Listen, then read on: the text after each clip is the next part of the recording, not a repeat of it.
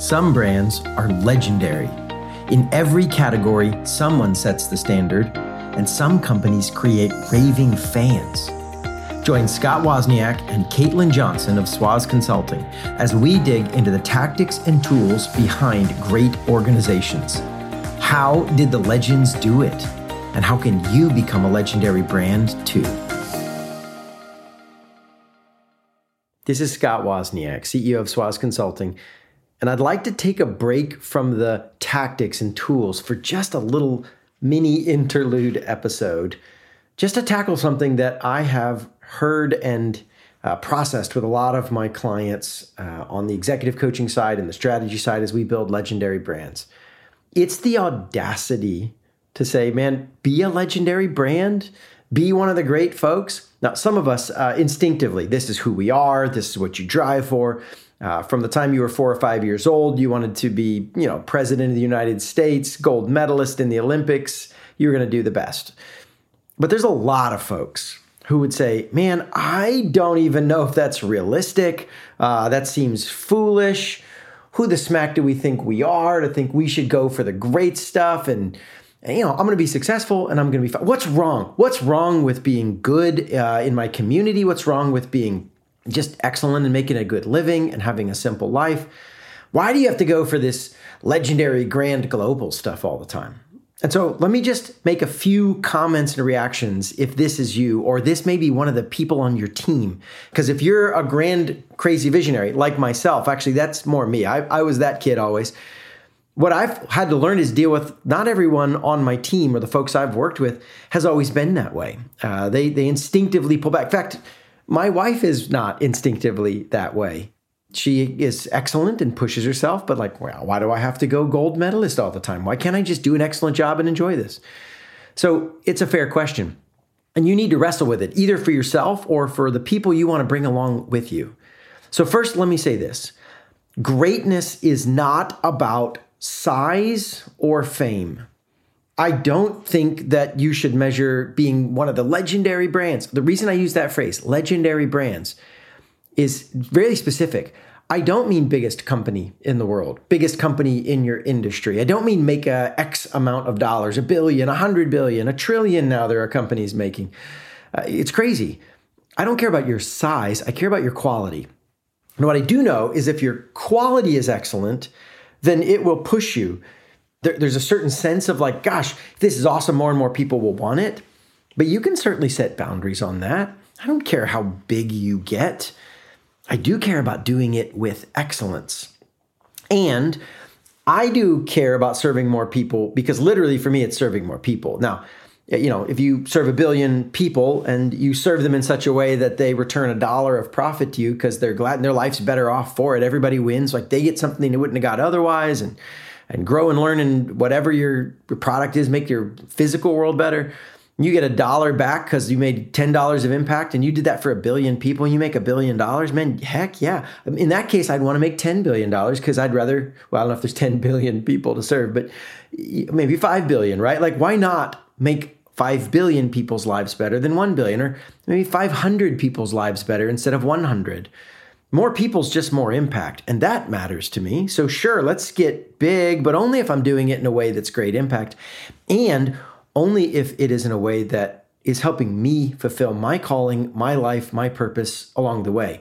If I have to ruin my life to help some other folks, then I'm probably not doing it the way I ought to do it.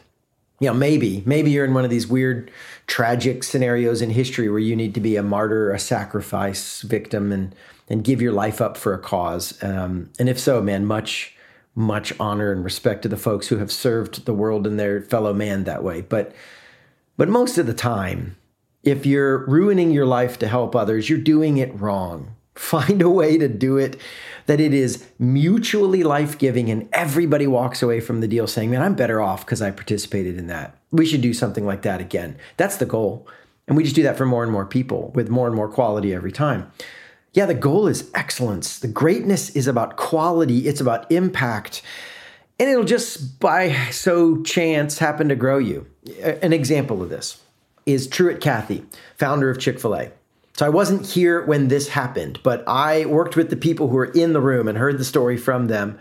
And I knew Truett personally. I did work for him personally. I just wasn't on his staff when he did this. But there was a critical moment in the 1980s when the company was struggling. They had grown and grown, but man, the 80s was a rough business time. Interest rates were crazy, and they had borrowed a bunch of money to build their company because that's what you do, especially building new locations. You get loans, you build the locations, you pay off the old units. I mean, it's kind of how the system works.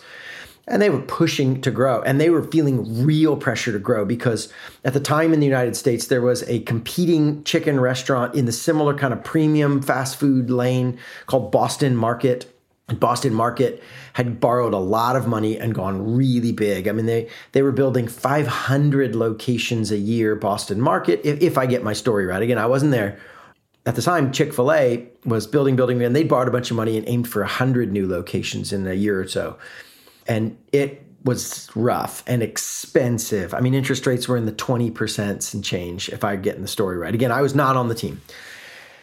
So they're wrestling with can we keep up with this? And what do we do? And they were having all this, we got to get bigger to keep up. And we got to get bigger.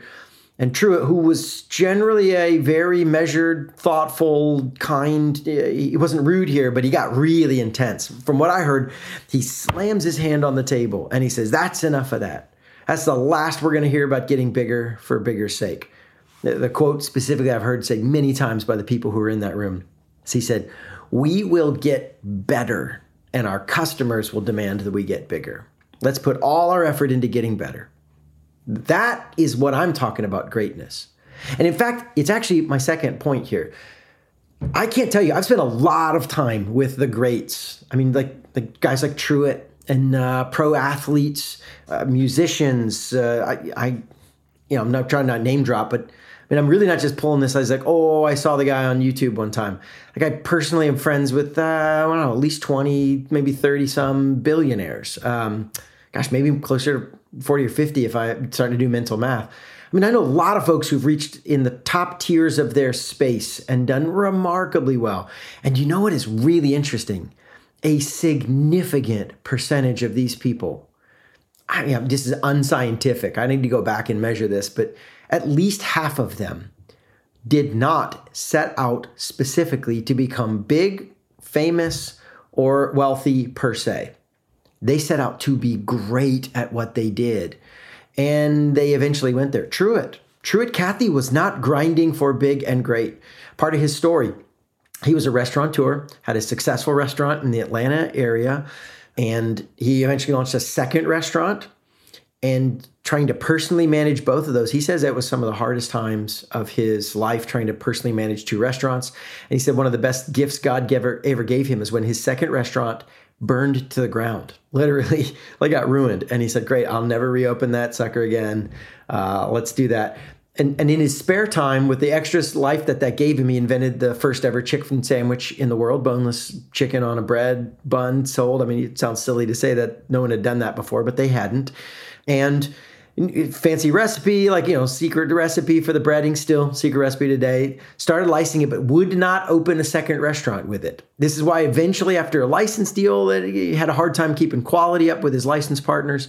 He went into this newfangled franchising business model, so he wouldn't have to run it himself. He was not willing to pay any price to grind. He was in his 50s when this is all gone. Late 50s, early 60s, he's still fiddling with franchising. And I don't know, maybe we'll try this risky thing.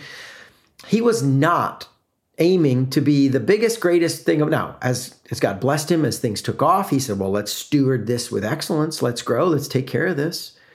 He ended up becoming a billionaire who, when I worked, by the time I did work for Truett directly, literally every month we'd have a new stand out front as a check into the office. And hey, what Lifetime Achievement Awards has Truett won this past month? Because it would just stack them up. We had bookshelves and glass cases just started filling the office. But we're running out of places to put his Lifetime Achievement Awards. I mean, you want to talk about legendary leader. But he wasn't trying to get the money at all cost and grind. He was saying, I want to be there for my family. I want to serve my community. He taught Bible study for 13-year-old boys and fostered kids in his home. He wanted to do all that while taking care of his customers, while making the dadgum best product he could make. Excellence was what drove him. Greatness was doing what was in his lap with well, and eventually it turned into size and scale. You don't have to start with something where, man, I'm going for grand. I'm going to be legend. I mean, listen, I have always been interested in doing that, but I've learned a lot, big life impact from being mentored by guys like Truett, seeing him personally do this and being like, listen, I am playing the long game here. I am not going to burn the candle at both ends, burn myself out by my 50s, but dang it, I'm going to get there. Man, I'm living a grand life. And every year we grow and reach and more stuff happens and our audience and our numbers. I mean, I've made more money than I expected to be making at the time of my life. But I've learned not to chase that directly. I manage it. I watch it. I'm disciplined with it. I learned those lessons the hard ways in the early years. You can't be sloppy there. But at the same time, yeah, this isn't an untrammeled drive to the big numbers. That you just go for excellence. So the final thing is this. Well, man, yeah, even if I want that, they're great. I mean, some people, who am I to think that I'm one of the greats of all time?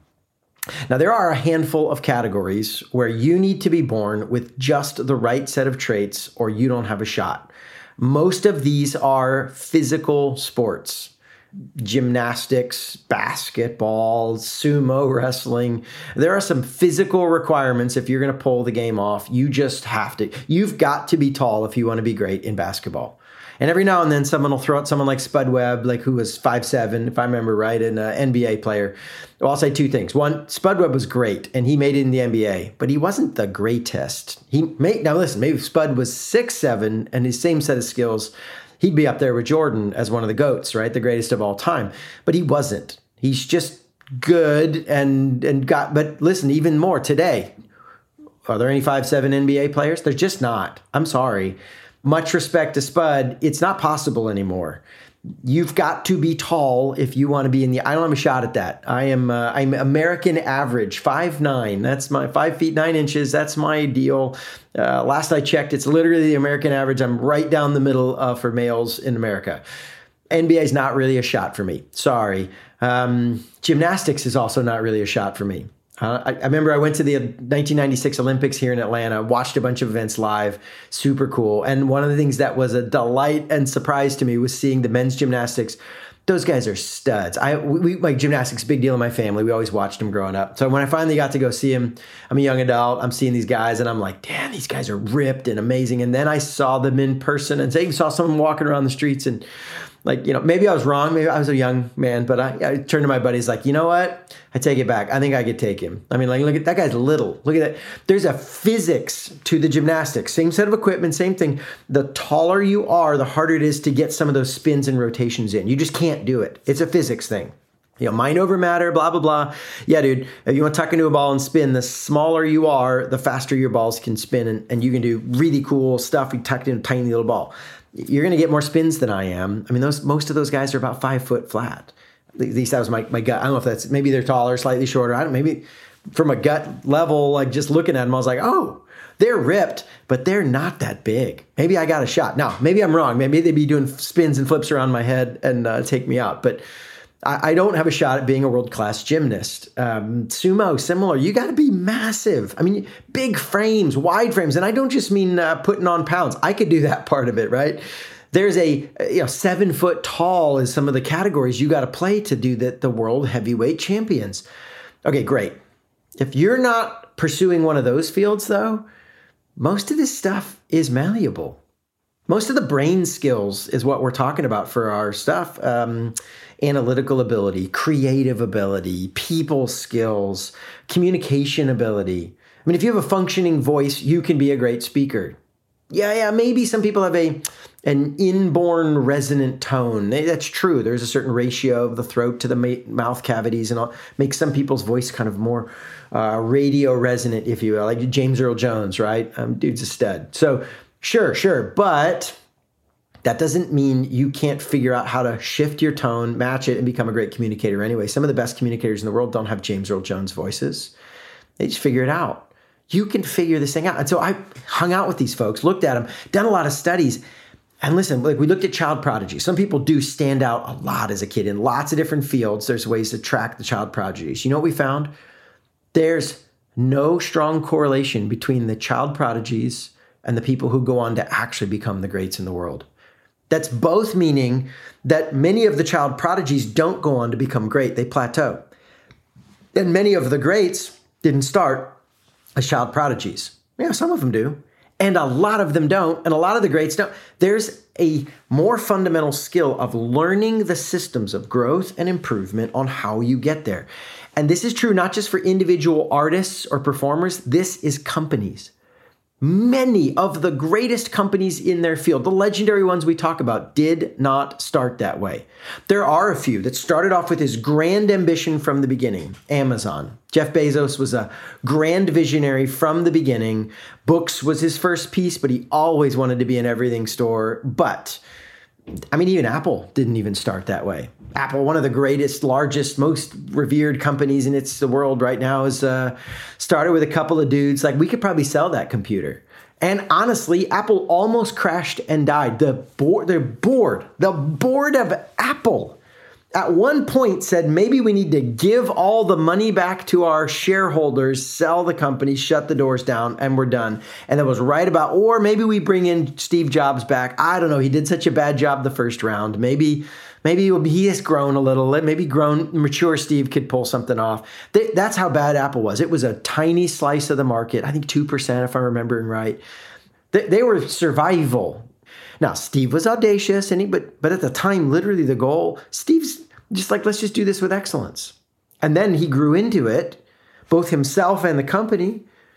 This was not the original vision and plan and trajectory. It was a cool little spike and then crash. And then out of that crash, they barely didn't go out of business and came back. Yeah, listen, you don't have to start with grand ambition. You don't have to look that way. In fact, I'll finish with this. I've done a lot of official studies where I go inside, have the interviews, sit with the teams and say, hey, listen, I am looking at the greatest organizations in the world at this characteristic. You are known for this. I want to talk and learn from you. And they'll bring me in. I've spent 20 years doing this. It's been a really unique feature in my life and career. All the Swaz stuff that we do comes out of this bedrock, of this rich, rich soil of, man, I've actually seen, I just read books about it. I've gone, talked to the guys who did it, watched them do it, did it with them. Company after company, industry after industry. It's been a pattern in my life and I'm so grateful. It's been one of the great joys. Can I tell you one of the defining features? The overwhelming majority of the times I go to a company or a leader and say, hey, I want to sit with you, roll your sleeves up. They eventually let me do it. But you know what we always end up talking about in the early stages? They're like, I mean, we'll let you do that. But Scott, you got to understand, we're not that great. I just want to warn you, you might be disappointed in what you see. And inevitably I end up learning stuff. But we're talking the greats. I mean, think of the big ones that you're thinking of. I've probably had a good chance. A lot of these brands get to know them. They have a mindset that is not, hey, I'm going to pursue greatness at all costs. We're the best in the world. We got this. That kind of audacity that slides into arrogance, that I'm certain I'm excellent, I'm the best that's ever been, and I'm going to be. That's actually inversely correlated. No, it's usually this humble learner mindset. Maybe my favorite example of this is, if I'm going to say his name right, I'm not sure, but Kano Gijoro. Mr. Jigoro was the creator of the martial art judo. So I've dabbled. I am not a master in any of this stuff, but I've taken a couple different forms of martial arts over the years. And so I know a tiny bit of judo, did some wrestling in high school, so played with some judo, and there's some clear overlaps there. Judo's, he was a black belt in multiple other forms of martial arts, and then made his own martial art. I mean, talk about a master. And because of this history, learned all these forms, mastered multiple disciplines, created his own discipline, there was this bit of a debate when his end was coming. They asked him, sir, well, which black belt do you want to be buried in? Which outfit? I mean, which martial art would be your final resting outfit? And he said, none of my black belts. He said, bury me in my white belt. See, a white belt in all the martial arts is the belt of the beginner. the total newbie who has no idea what's going on and needs to be taught how to stand, how to squeeze his fists. I mean, just ABCs, basic stuff. And he said, I am more proud of my learning ability than I am of the accomplishments I've made. You want to talk about greatest in the world, audacity, legendary brand, builder of not just himself, but an entire organization of masters, judo dojos. All this stems out of him. He put in whole, world competitions. And I mean, he really built an organization and a movement out of it. And his mindset is the mindset I would say made him a master. It is the white belt, humble beginner mindset. Yes. You should have the audacity to think that you should become great, but not because you are somehow inherently born with a special magic trait sauce that no one else has. That could actually come back to bite you. But you should reach for greatness because, one, it is actually possible. It's just a set of skills. Unless you're going to be a sumo wrestler or a gymnast, maybe you can do this. All the greats had to learn it. Why can't you learn what they learn? Maybe it'll take you a little longer than some others. Sure, if you feel like you're behind, but you might be surprised. Just keep learning, and you can. And you should go for greatness because what it really means is that you have the personal joy of mastering a craft, and you have the deep public satisfaction of knowing you have made people's lives better. You should help more people if you're really good at what you do. If you really have figured something out that's valuable, why don't we provide more value to more people? Make our skills better so it's even more valuable and connect with more people so they can be blessed by it. That's noble. That's right. That's called good stewardship. Frankly, let me finish with like an odd twist. If you have a gift and a challenge, and if you legitimately have something that makes people's lives better, then you're a bad steward if you don't try to keep improving it both in quality and quantity. You're robbing the rest of us. Go for gold. Reach for the stars. Become a legendary brand because that's the right thing to do. Because it doesn't matter where you start from. It's just all a set of learning skills. So welcome to the journey. We'll keep talking from lessons and tools and tactics. But based on some of the feedback we've gotten from listeners, I thought this might be a meaningful thing. Maybe this is for you. Maybe this is for your team. But greatness is possible. Maybe even greatness is calling you. The question is not can you? The question is, are you willing to answer the call? Thanks for spending some time with us on your journey to legendary. If you enjoyed this episode and want more content like this, you may want to sign up for our newsletter. You can do that and learn about all the ways we are helping leaders build legendary brands at swozconsulting.com. That's www.swozconsulting.com. Greatness is possible. You just have to build the right engine.